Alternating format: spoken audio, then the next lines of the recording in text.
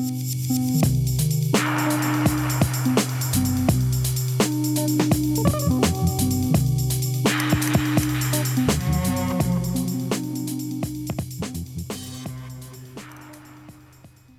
we get into this week's interview, I'd like to announce that I've got a new exhibition, Consequence, opening on 15th of April at Metro Gallery here in Melbourne.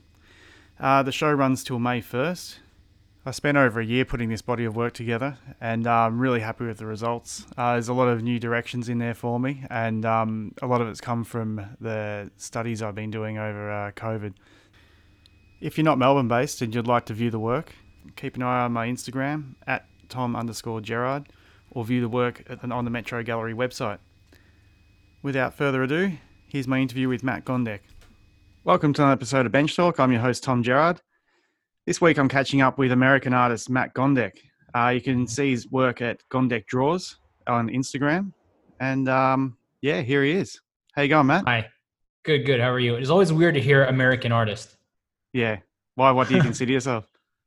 Well, I live in America, so no one over here says the word America. You know what I mean? Our last president, people screamed it. Some of them did. But I don't know. It's just weird to hear the word American artist. Yeah. Well, in this age, it's global.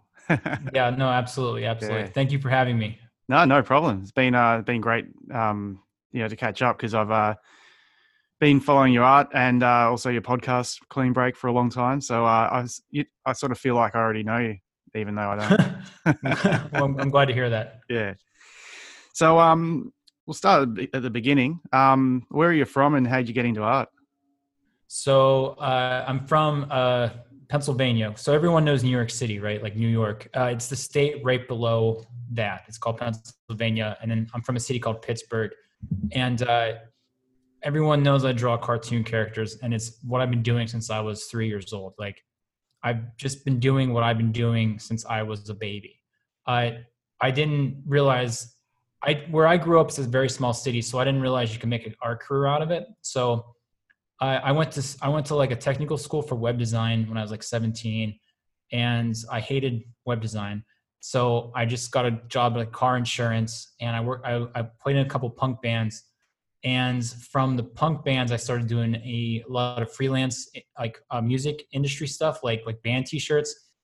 That grew into like actual bands, like sign on labels, and the shirts that we're making were started being malls and like on a bunch of like different websites for sale. And what was nice about the car insurance job was like I would just had a headset on talking all day, so my hands were free. So I would like basically draw all my freelance projects at my car insurance job. Did that for years, and then I quit my job and then did that freelance illustration for a few years. Opened a store on my 30th birthday that sold clothes. Absolutely hated that. Didn't like doing freelance illustration anymore. So out of desperation, not knowing what to do, I'm around 31 years old. I was just riding my bike around Pittsburgh and I started just painting, like just to do something. And I found out that I really enjoyed painting because up until that point, everything I was making was like digital on the computer. So I just really enjoyed the tangible aspect of creating something out of paint. And for whatever reason, my paintings like caught hold really quickly. Like even though at that point I was doing like art, posting my art on Instagram for like 8 years at that point, people really didn't give a shit. But when I started doing what I call the deconstructed pop art, which is what I'm known for now, people got interested really quickly. So it was a combination of that and just the love of me, like finding joy in making tangible items. And that's how I'm here now. Cool. So when you said you were painting around Pittsburgh, was that like studio work, or were you painting on the streets, or how were you doing it? But both of those words, but much more loosely. When I say studio, I mean my basement. And when I say painting on the streets, my first mural was on my garage. It was like a exploding Homer Simpson head, and I didn't have any walls because I didn't know how to get walls at the time. So I literally just painted on my garage. I'm like 6 feet tall, right? And the mural I did was probably 6 feet tall by half, so like 3 by 6 feet. And it took me 3 days to paint that, which anyone who paints outside knows that's stupid. Because now, once you learn how to do it, you can paint a huge wall in like 3 days. So that's how I kind of got started. I would do the freelance digital illustration like during the day, and then either super early in the morning or super late at night, I'd go down in the basement and work on these paintings. not having any clue how to mix colors or like any kind of anything. I didn't know how to paint at all. And I kind of just taught myself everything. Hmm. It's interesting thinking back to those like early beginnings. Like I remember there was a point in my life where I knew I wanted to go down more of a fine art path, but I didn't even know what my art looked like. And I speak to my wife about it and say, I'd remember me sitting there going I had watercolor pads and watercolors because I was traveling a lot at the time. I remember just going, I don't even know what to paint. I don't even know where to start. Yeah, It's so weird to think, after all these years later and doing so many paintings, it's hard. It's, I know I really like thinking back to those early beginnings because it puts things into perspective. It does. Yeah, absolutely. Like I live in Los Angeles now, and just from going from how I started to here is just, it's crazy to think about that kind of stuff. I fortunately always knew what I was painting. Like I've never had a period in my, even like before the stuff I do now, like even when I was a kid, like I always just kind of did what I did, like what I do now. So there was never like I didn't know what I was going to do period, so I was kind of lucky in that aspect. Yeah. So what inspired the move to LA? I was married at the time. By the way, you're gonna hear a lot of background noise. I'm in downtown Los Angeles, so lots of city, lots of sirens, lots of people screaming. Anyway, so I was married at the time. I had just gotten married, and my wife and I felt kind of stagnant in Pittsburgh. It's a very small city. A lot of our friends were married as well, but starting to have kids, and we didn't want kids, and we just wanted to change. And because I worked for myself doing the freelance stuff, I could have went anywhere, but it's really dependent on where she could find a job. And it came down to either Los Angeles or Seattle, Washington. She works in aerospace. So just by chance, we landed in LA. So we moved here maybe 7 years ago, and we got divorced like a year and a half ago. So that's how I got here. Hmm. And do you, like, from the outside looking in, it's like the art world is really happening in LA. Do you feel that being an artist living there? Oh my God, absolutely. Yeah. My career really changed within the span of the first year of LA. And I talk about this a lot on my podcast too. Like, no knock to any small city or anything, and everybody's different. But when I lived in a very small city, there was no big art galleries showing world-class artists, generally speaking. Like there was no big time muralists coming to Pittsburgh to paint murals. So day to day, I wasn't seeing the artists I looked up to. I wasn't having that thrown in my face every day, or I wasn't getting to experience it or see it ever. So it was never, even though I knew it existed out there, it wasn't really my frame of mind. So all of my conversations and my thought processes were from a small city and the other artists in that small city. And I remember when I lived in the small city, my biggest dream was to just survive off making art, like make enough money to just not go to work. That was the fucking ceiling. And when I moved to Los Angeles, I started meeting the art heroes I've always had. And the people that live here, I started having the conversations of like, okay, well, how can I get my works to be seen more? How can I get in a good gallery? How can I get that big wall? Like, how can I get more money? And these were conversations I was not having in this small city. I had to move somewhere bigger to be just in this environment of like potential, and again, not knocking any place, but I think it helped me so much. And also the idea of just moving away from where you're from. I think a lot of people get stagnant because you grow up with a certain group of people and like you're dedicated to those people. And, a lot of them maybe won't have they'll set off on a dream when they're young, but then it falls to the wayside because work and kids and everything. And I saw that happening to me too. And once I moved to a new city, I didn't have any friends here. So I had to start over, and I had a lot more time to work on myself, and I didn't have the distractions of the drinking buddies, more or less, So, I mean, I can really say a lot of my success is attributed to moving, period. Mm. Yeah, I found that as well. I've moved overseas 3 times now. Yeah. And, I can imagine that'd be great moving to another country. Yeah. And every time I've sort of, on the lead up to moving, I've been really nervous going, oh, what's waiting on the other side? But, if worse comes to worse, you just turn around and go home. Totally. You always go home, right? Yeah, totally. But you know when they, that saying, like you can join the dots looking backwards, but you can't looking forwards. Yeah. And when I look backwards and join the dots, like those moves have been the pivotal moments in my life. Oh yeah, And absolutely. and one of the biggest ones was coming back to Melbourne to pursue Oh my art yeah. career, which was funny. Is like return home to home comforts and then actually really settle in and build an art career. But now I'm keen to move again. You are. Where do you want to go? Well, I don't know. The world's sort of cut off at the moment. It I really feel is, isn't I'm it? in probably the best place in the world to be You are. right. You're Yeah. like the quarantine country. Yeah, You're very lucky to be there. We're an starting to island. open up back again, like literally here in California. I'm sure you know the Cowboys of America. Like we're not listening to any rules. No one's wearing a fucking mask. Can I swear? I'm sorry. Yeah, go for it. Okay, but we're just now starting to slowly open back up. So like restaurants are just you can eat outside again here, and we're slowly getting back to some sort of normalcy. Yeah, yeah. But I am dreaming of moving again. But I've been thinking about because for me, I travel every year to work on my career. I try to have an international solo show every year, Mm-hmm. and with COVID, it's sort of really put a halt on all that.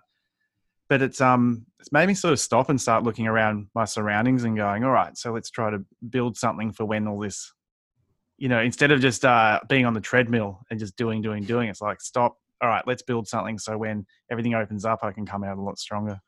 Yeah, no, absolutely. Yeah. I think a lot of people did that last year. Like because of my podcast, I speak to a lot of artists, and I remember it was about a year ago when everything got locked down in America. And a lot of my peers and myself included were so afraid, like, because I'm the same as you, man. Like every year go have an international show because it's just good for you. It's good for your soul to travel too. But we were all so worried last year. And I think a lot of artists kind of pivoted and found new ways to survive, which I think is great. Like I personally, like I said in the beginning of this talk, I used to do digital illustration. I haven't done it in like 10 years. And last year I got back into it a little bit. I did some commercial projects for the first time ever. And lo and behold, this NFT thing blew up. And all of a sudden I've been spending the last year on the computer again. I'm like, oh shit, I can do this. No problem. So thank God, not thank God, like I had the time to kind of, work on something new and develop a new skill. Yeah. So getting back to your move to LA, like how did you go about establishing yourself in a new city? Because I know what it's like when you arrive, you don't know anyone. Um, like how did you go about building your career and friendship group and everything like that? I got super lucky because right when I moved here, uh, I'm sure you've heard of the company Secret Walls. Yeah. Yeah, they do the art battles. They do them all over the world. And if someone isn't familiar, think of two artists on stage head to head. They have 90 minutes to create a piece of art using only black paint on a white wall. But it's a very social party atmosphere. But right when I moved to Los Angeles, like within the first year, Secret Walls moved their headquarters to Los Angeles. And I immediately started going to every single event they threw. If it was at the warehouse if it was at a store, I would go to every one. And, very quickly I started meeting other artists at my skill level or like entry level and started networking, and developed relationships with the owners of Secret Walls and then started going. I remember my second Secret Walls battle ever. They flew us to Texas and I was on a team with some of these guys that like I basically, not to sound like an idiot, but idolized. They were on my team and just like, holy shit, like I got to meet these guys and, and now I'm like good friends with these people and it's amazing. But I got really lucky because of that. But what's weird about Los Angeles is although it's very competitive, like a lot of people want to network. There's a million people here that want to get together and work on something or, whatever. So it was easy to find a peer group very quickly. The one detriment about Los Angeles is that I've found that it's hard to have relationships that are not based off some sort of work. Like I don't have a lot of friends I can just go to, have a bar and have a drink with and talk about a TV show. The majority of my friends are artists, and I think because everyone here is so like career motivated, but I am too. So I don't know. That's my thoughts. Hmm. Speaking about being motivated with the career, like with your podcast Clean Break, you focus a lot about the business side of art.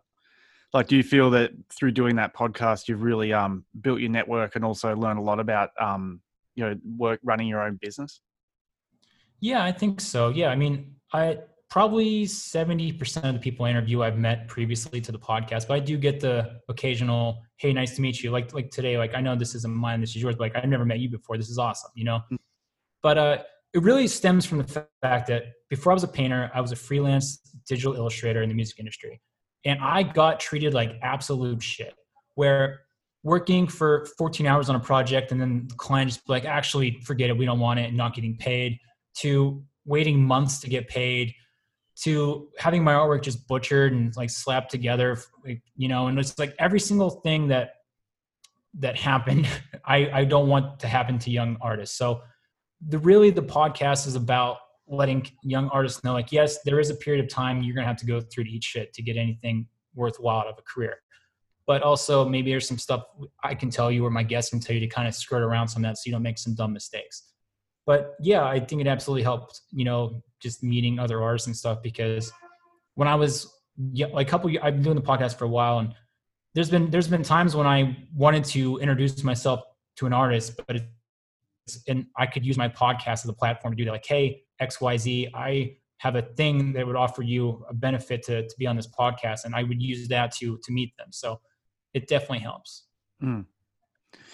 And so just, hypothetically speaking, like, there's a lot of emerging artists listening to this podcast. I get contacted by artists saying that they're on the cusp of quitting their job to go full time with their art. Like, if you had like one bit of advice that you'd give an emerging artist, what would it be? Yeah. So I think that whole when do I quit is the biggest problem, right? And I mean, I'm not an expert in any of this stuff, but I can tell you what I did and it worked for me was I kept my full-time job until I physically absolutely could not sustain the freelance art at all anymore. Like, I was doing the freelance art at my job all day, all of the lunch breaks, before I went to work, after I got to work, and it was like something had to give. Like, also, the other thing is you want to save up half a year's salary. So just for sake of argument, if you make $30,000 a year, save up from your job, save 15. That way you have a little bit of a cushion to fall back on. But I think that so many people it's a fantasy. It's like to be an artist or be an athlete or a rock star. It's like this, it's a dream, right? And I think that people chase it too quickly. Like, you have to think about, even if you're hot right now and you start selling a couple paintings, you have to think about that you're still going to be alive hopefully in 5 years. And do you have, even though things are going good right this minute, do you have enough forethought and do you have a strong enough portfolio and know-how to keep this going that long, 5, 10, 15, 20, the rest of your life? So like for me, like I said, I literally couldn't sustain 2 jobs anymore. I had to pick one and I picked the art. And even then, the first 5, 6 years were just touch and go, you know, trying to beg for work and like not making a lot of money. And it's hard, but it's worth it, you know, because now I've been doing this for 14 years and I have a lot of freedom and things are going well. And I'm confident, you know, in my abilities, and like none of this would have happened unless I did make that jump. And it just takes a long time. What do you think's the big change that's happened between those like first 5 or 6 years where you're, just trying to make it work to actually making it work successfully? What do you think the key factor is in there? Yeah. So there's 2 of them for me personally. Like, I just didn't want to work at a normal job. So I would have done anything to not work at that car insurance job. And I found that I could make money making band t-shirts, right? I didn't love it. I hated it. I hated what I did. I hated, not to be rude, but I hated most of my clients. But I didn't have to work at the car insurance job anymore. The first thing that changed for me was when I quit doing that, started painting, and I finally, the joy of creating was there for me. Like, I always talk about, there's this electricity. I didn't have the electricity when I started doing band t-shirts. I didn't have it when I quit my job. But when I started painting, there was this electricity in me I want to get better at this. I want everyone to see everything I make. I want to make 1 million paintings. Like, there was just this lightning inside me that just fucking go out of nowhere. And I'll never forget that period of my life. And like, it was the first time in my life, I was like 32 at the time. I'm like, oh shit, this is who I am. Like I finally found it, not to be cheesy. So that was it from like a spiritual human being aspect. The second time was about 4 years ago. I had my very first international solo exhibition. It was in Hong Kong with my gallery I still work with, Avenue des Arts. And I remember going up until that point, I had art shows in a few very, very few galleries in Los Angeles. I had one in Detroit. I still had shows at like skate shops and shoe stores and stuff like that. And when I went to Hong Kong, I just saw how the public treated my work and like how they regarded me as this artist. And it was the first time I made a lot of money. And it was the first time my paintings all sold to people that never met me. And I was like, oh shit, this is actually working. And it was really a tipping point, that week-long trip. When I got back from that trip, everything changed. People started respecting my work. I was now selling my work for enough money to have an assistant to help me. I was comfortable with money. I like the fear of failure was gone. So it was really those two things. Yeah, I feel like I've just crossed over that part in 2020. Like with I've got off the treadmill of like, what a bad year. Of all the years to do that. Well, I was very fortunate to be, we got good, the government looks after us over here. Well, they did in Melbourne during COVID because they locked us all down. We weren't allowed to leave a 5-kilometer radius for months and months, and oh my gosh, no one could work.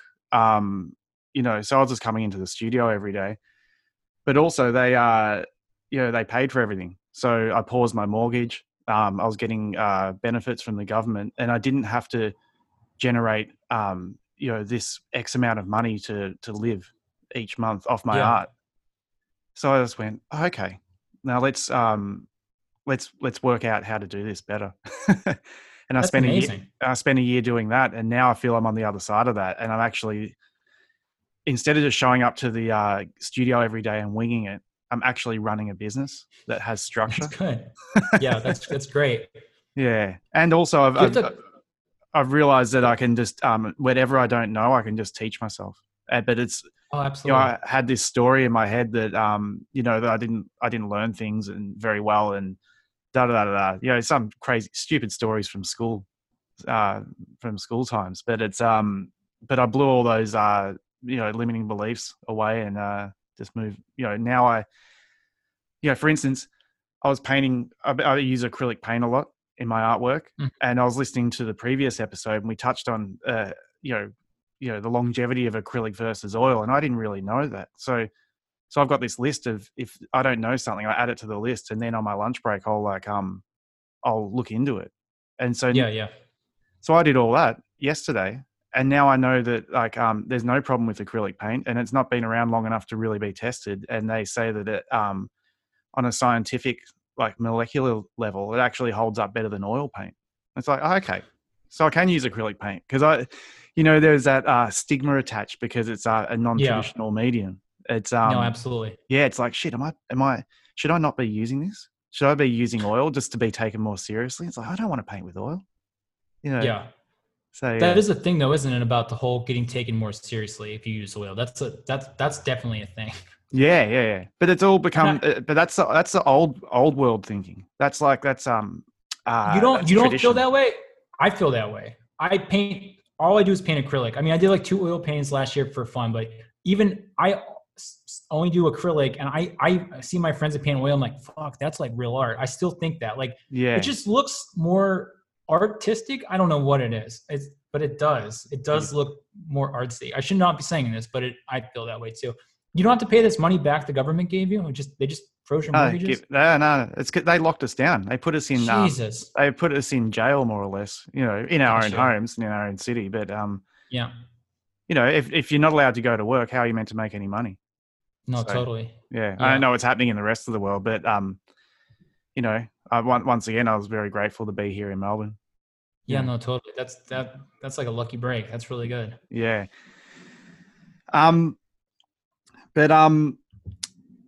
So you mentioned earlier that you've hired assistants And Yes. we were talking about it before the podcast. How'd you go about like working for yourself to then having your first employee, person working for you? Like, because I feel that I show up to the studio and it's really I'm in my own world and I get to do my own thing. But as soon as there's someone else in there and I'm like delegating jobs to, it turns into it's just a different vibe. Like, did you find there was a big difference between hiring your first person to working on your own? No, no, no, I don't know. Like I used to have the store I said, and I had employees there too. I think I work better when I'm around people. I like to kind of jump around, like work on a painting while answering emails, while talking to my assistant. I don't know. It was a very natural thing for me. I couldn't wait to have assistants. Just my work is really flat. And there's definitely things that like just filling in colors, like big blocks of color. And like, I'm really dumbing it down, like, but there's plenty of things just day to day that I simply I only have two hands and I'm only one person, and I'm not like a super crazy busy. I don't know. Like I don't know. I'm like a regular guy, so I need help. So no, I never had any sort of weird thing. Like I just could not wait to get help. Hmm. Yeah, because I know what you mean. It's like when you're like laying down all the base colors and stuff like that. It's not there's not a lot of creativity in it, but sometimes you need a lot of coats, especially if you're Yeah, using no, like yellows and oranges and things. yeah, 7 coats later, it's like no, absolutely. And what else I find interesting that I'm really finding joy in was when I first started having assistants, I I didn't really know how to have them, So it really was being like just paint this yellow, period, And I, as I'm getting older and I've been running this business for longer, I'm learning how to actually treat this even more like a career. And like one of my assistants, Aaron, has went from assistant, he's now the studio manager. So he oversees the other assistants, which means in the beginning of the morning, him and I come in before everyone else. I give him a rundown of the day. And then I'm like, Aaron, here's your list. I don't care if you do it. I don't care if they do it. And he knows and he can delegate, And there's just 1,000 little things that happen every day in the studio. Like the water didn't show up today in the fucking water cooler. Call them and where is it? I couldn't do it myself. And I like treating this like a business. I always have since day one. And I don't know, it's part of it for me now at this point. Not only the artwork, but like just the whole Gondek studio. And it's just really interesting. Mm. So do you like I've been thinking about it. I've been making a list in my head on all the things I'd like to hire assistants to do. And I found that a lot of them are everything other than the painting. Absolutely. So do you, so with, do you have people do a lot of the computer work for you? Everything. Yeah. Like if we're shipping things out, I mean, there's just so many things like cleaning, just upkeep. Like, do we need supplies here? I have people coming over. Can you go get them? Like everything. Like today, had to go get paint. Like we ran out of paint. Had to go get. I ran out of a certain color of spray paint I need for a stencil. Go get that. Just yeah. It's the when I like I said, when I first started having assistants, it was just helping with painting, but it's like really grown into a lot more stuff. Yeah. Yeah. I found I need a very niche person. Someone who can use like all the design packages and all that sort of stuff. Oh yeah, it's hard to find that. Painting and doesn't mind doing some packing and shipping.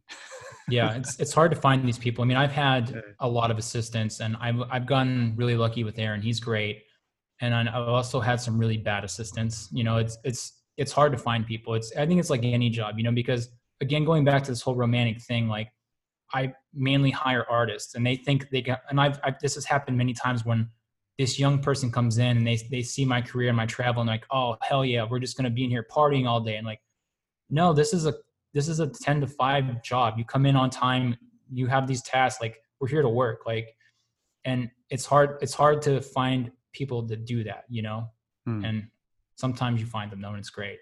Yeah.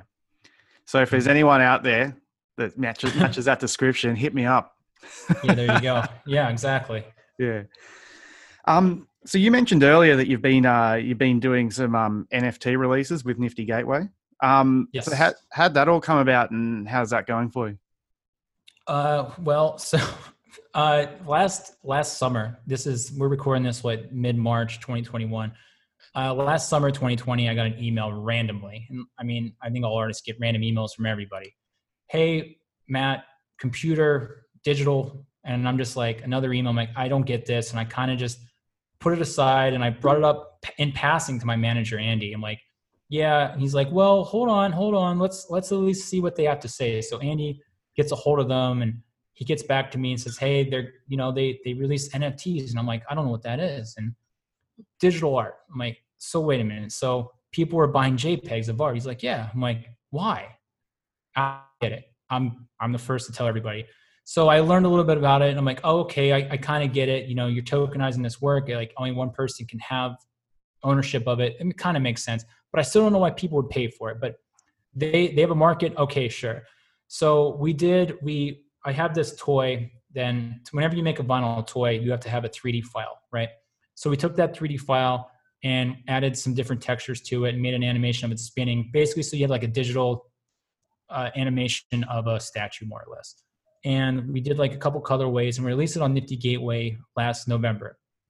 And me, right before the release, still not understanding it at all, I had the owners of Nifty Gateway on my podcast to explain what NFTs were. And, you know, they explained it, and I started to understand it. And the release happened, and everything sold out within 5 seconds. And I'm like, oh shit, everyone bought these video files. Okay. And I'm like, there's something here. So then I started buying books about blockchain, and like I started learning about cryptocurrencies. And while I'm doing all this, the world just started catching up to this. And we all know the Beeple story at this point. And the growth from November until the beginning of February was an explosion, right? And when I did my release back in November, either no one, at least on Instagram or my collector base, really cared or understood it. And whatever. And so back in November, I did the release, and they're like, do you want to do another one? I'm like, yeah, sure. Like, we'll do it like mid-February. That's enough time for me to figure it out. Like, whoa. So February rolls around, you know, and this whole environment's blowing up. And I've been working already on some pieces since the beginning of the year for this show. And I'm just watching this thing explode. And I'm like, fuck, I got this release coming up. And just watching all this crazy stuff happen. And then finally my day rolls around, and I was so afraid because the pieces I made were animated, and I'm not an animator. So we did the best I could, you know, like, and I was like, is this the day when every day the website drops these new collections of artists and they're hitting so well and everyone's loving the work and it's going so great? Is my day gonna be the day everyone's like, this guy is a fucking joke? So like stressed out, like binge drinking, binge eating, like not taking care of myself. Day rolls around, the drop happens, it does super successful. So I was very happy with that. Then I had to go to the hospital from the stress. I really went to the hospital for it. But yeah, it's an insane thing what's going on. It's at the heart of it, what's cool, and tell me to shut up whenever you want, because I know I'm talking a lot, but what's cool about it is kind of going back to what I said at the beginning of this. When I only did digital artwork, I just was treated like trash, because I think a lot of people think that any artwork made digitally, they don't hold it in the same regard as fine art, right? It's just a guy on a computer just making a digital file. Who gives a fuck? Like, give him $150. Who cares who made it? Go away. And I got treated so poorly all the time. The reason why I got treated poorly so much that I switched to fine art because of this. And what's great about this NFT stuff is that for the first time, digital artists are being treated with the same respect as fine artists. And I think that's fucking great. And that's the coolest thing about it to me. I think everyone's getting lost in the money. And I'm not going to lie to you. I made a ton of money from my release. I'm not going to sit here and fucking bullshit you. I did. But I think everyone's focused on the money. And it is what it is. Like, it's the hot new thing. You have a lot of people jumping in, just trying to flip work, make a quick buck. That's all Clubhouse is talking about. But it's on the flip side, it's just great that like there's this whole sect of artists who've been busting their ass forever, and they're finally starting to get respected. And I think that's pretty cool. End rant. Yeah. So do you think it's here to stay? Yeah, absolutely. Yeah, I think it's blowing up right now, and it's insane. I think it'll kind of, I don't know if mellow out's the right word, but like I don't think it's going to go anywhere. It makes perfect sense to exist. Like, it's really cool that you can make a painting, then you can mint a version of that, attach it to the painting, And if you buy my painting, you get the NFT, and if you sell it 5 years from now, I'll know who has it. And it's just a way for artists to know who has their work forever. And I think that's really cool. I don't see it going away ever. I hope it doesn't. It's great. So you're linking an NFT to an actual physical artwork as well? I haven't done that yet because I haven't had any fine art shows. I have one in April, but up until this point, I've just done digital pieces on Nifty Gateway. But a lot of artists are doing that. Yes. Wow. Like I have a friend, Chase, who's an artist here in LA, and he brought up a really good point to me. I'm sure Australia's a little bit different in America, but in a lot of ways, probably not. But like you see the news and they post a quote unquote propaganda video, right? And you're watching that video and you're like, well, where the fuck did they get this? Like, did they make this up? But if videos could be minted, you would know where that source came from, who made the video, and okay, it was shot by this person who is a trusted news person, or whatever. And I think in those ways it would be really good. Like pack giant shipments on boats. If the shipment information was minted, you would know where your package is all the time instead of just some fucking crate. Like I have a bunch of books coming right now from China. I have no idea where they are. I don't know if they're on a boat. I don't know if they're on a forklift somewhere. And I don't know where they are. It would be great if like those were minted and somebody at some point had that information transferred to them. And I know, oh, John Smith at Pier 42 has my package. You know what I mean? That would be great. So I don't think they're going to go away. Yeah. It's really interesting. It's like, I didn't know anything about it. And then, is that a bird? Yeah, it is. Sorry, I got the window open, but, oh my God, that's great. I love that. but yeah, someone mentioned it to me one day, and then I jumped in the car that afternoon and I was listening to your podcast where you had the guys from Nifty Gateway on, and it's like, wow. Yeah. And ever since that day, it's just been like, I hear about it daily now. That's all anybody. New thing. Yeah. And yeah, everyone's talking about it. Yeah. And people who are non-artists have been, like speaking to me about it. And I say, and they say, I just don't get it. It's like, don't worry, give it time. You'll get it. It's yeah, you'll absolutely get it. Yeah. Like one thing I think back to, which is really funny. I joke with a friend about it all the time, is back in, when The Matrix came out, it was the same time when the internet was just, just starting. And it was always talk about the internet, but there's a lot of people that weren't computer literate, and now it was like, the internet, don't worry, it's just some computer stuff, Absolutely. And I remember even saying to my friend who has had nothing to do with computers, I said, so what's the internet? He goes, the internet's all around you. I go, nah, man, that's the Matrix. He goes, nah, man, it's the internet. Exactly. No, you're absolutely right, man. And it's like, you fast forward, 20 years, and it's just part of life now, and it's totally normal and it's accepted. And here I am speaking to you on the other side of the world, and we're sort of technically sitting face to face, but and I think it's just one of those things. Give it time, and it'll all unravel, and it'll just be part of life. Absolutely, yeah, I agree. Yeah. So Matt, are you ready for some rapid fire questions? I am. I found the answers. I wrote them down. I did find them. Yeah, I'm ready. Cool. So, name one artist who you think deserves more shine. Okay. There's this artist named Cooper. I think he used to live here in LA, but I think he's like in this Indiana, which is the middle of America. His Instagram is iam.cooper. When I met him, he was painting a bunch of flowers.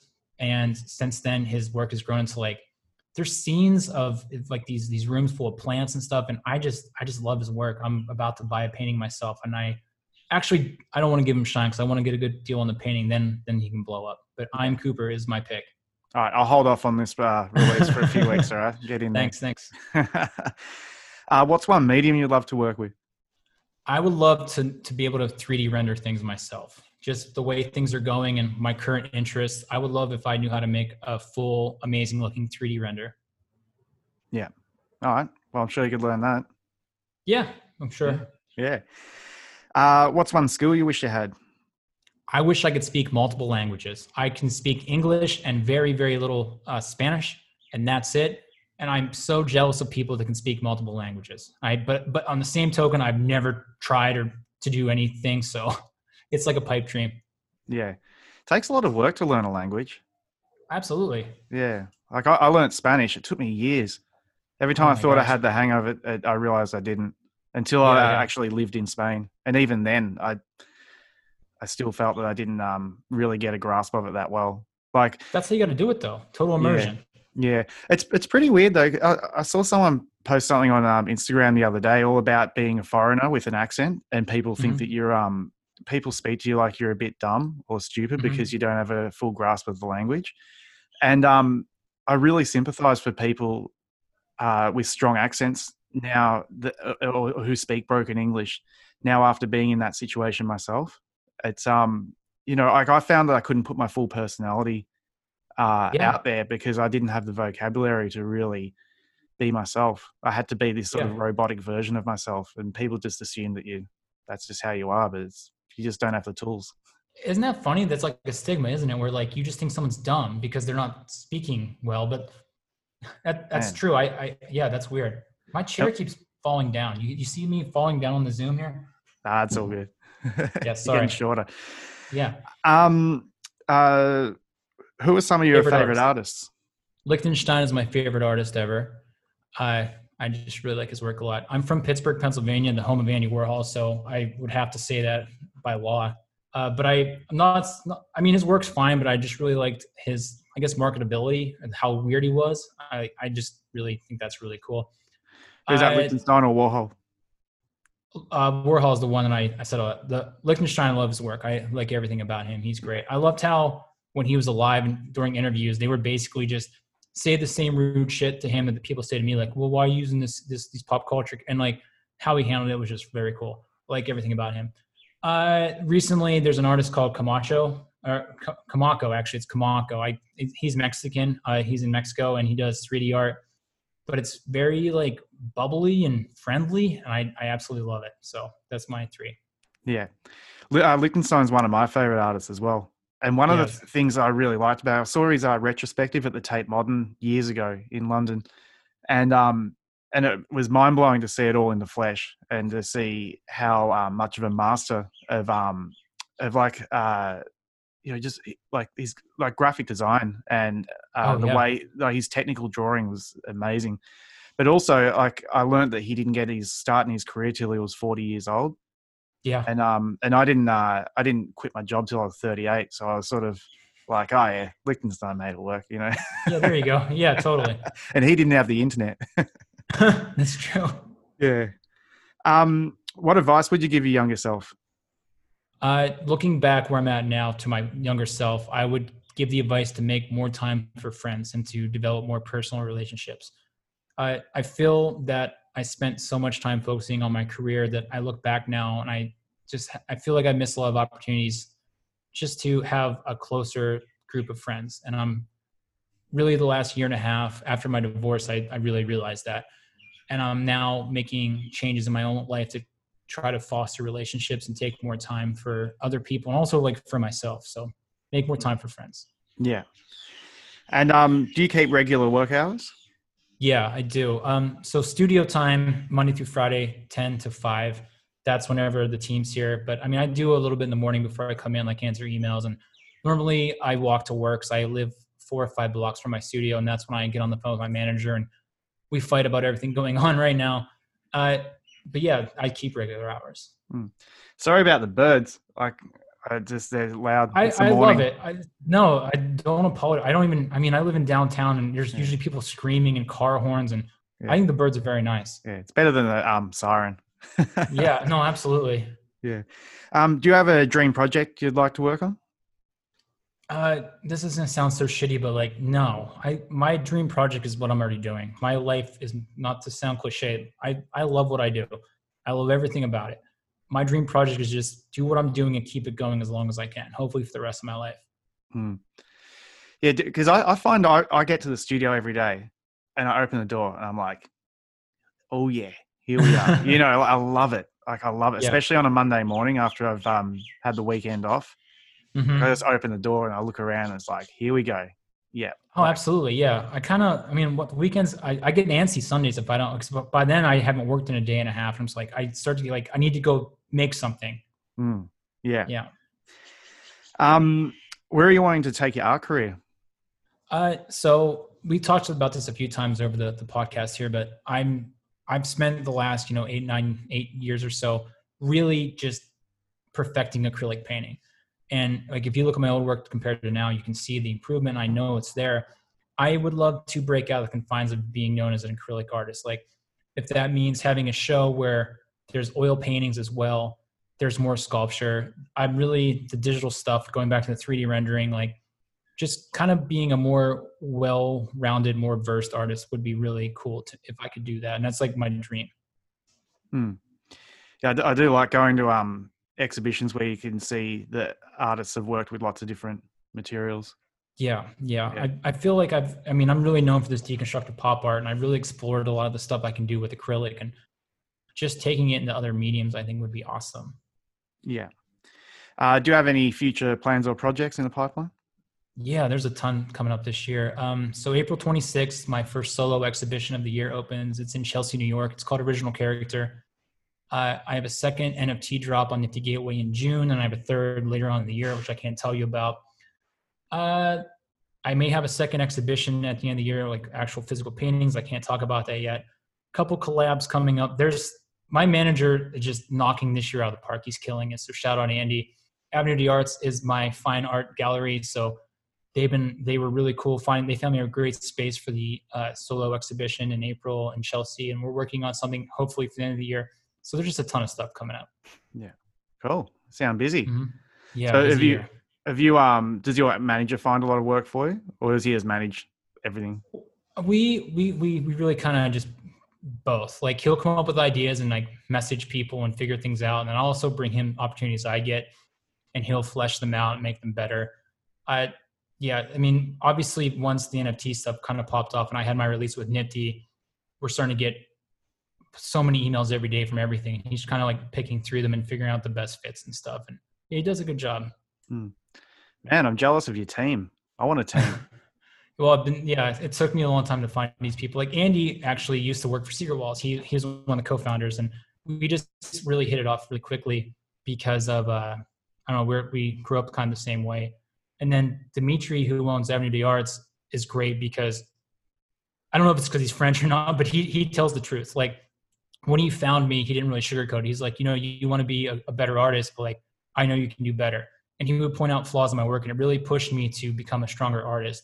And he gave me a lot of advice in the beginning. And he, the whole good cop, bad cop thing, he's the bad cop. Not that he's a bad guy, but sometimes you need the people to push. And he is really good at representing my work. Aaron here, my studio manager, I see a lot of parallels in myself where, I came from a small town and I'm trying to make it here. And he's a very hardworking guy, and he has my back, and he's a really good artist, and there's more people too. Elijah does my podcast. There's just a lot of people. So thanks. Yeah, I'm really stoked that I have all these people on my team, but like it took a long time to build this team because I've definitely had some bad teammates in the past. Cool. Congratulations. And where's the best place for people to find your work online? Just Instagram, Gondek Draws. I have a website, mattgondek.com. Twitter is Matt Gondek. I just got a Discord. Those places, the regular places you find artists. Yeah, cool. Mm-hmm. All right, Matt. Well, it's been great chatting to you. It's been great to find out more about your art. And I'm used to hearing you interview other people, so it's good to delve a bit deeper into you. Right on. Thanks. Thanks for having me. I appreciate it. No worries.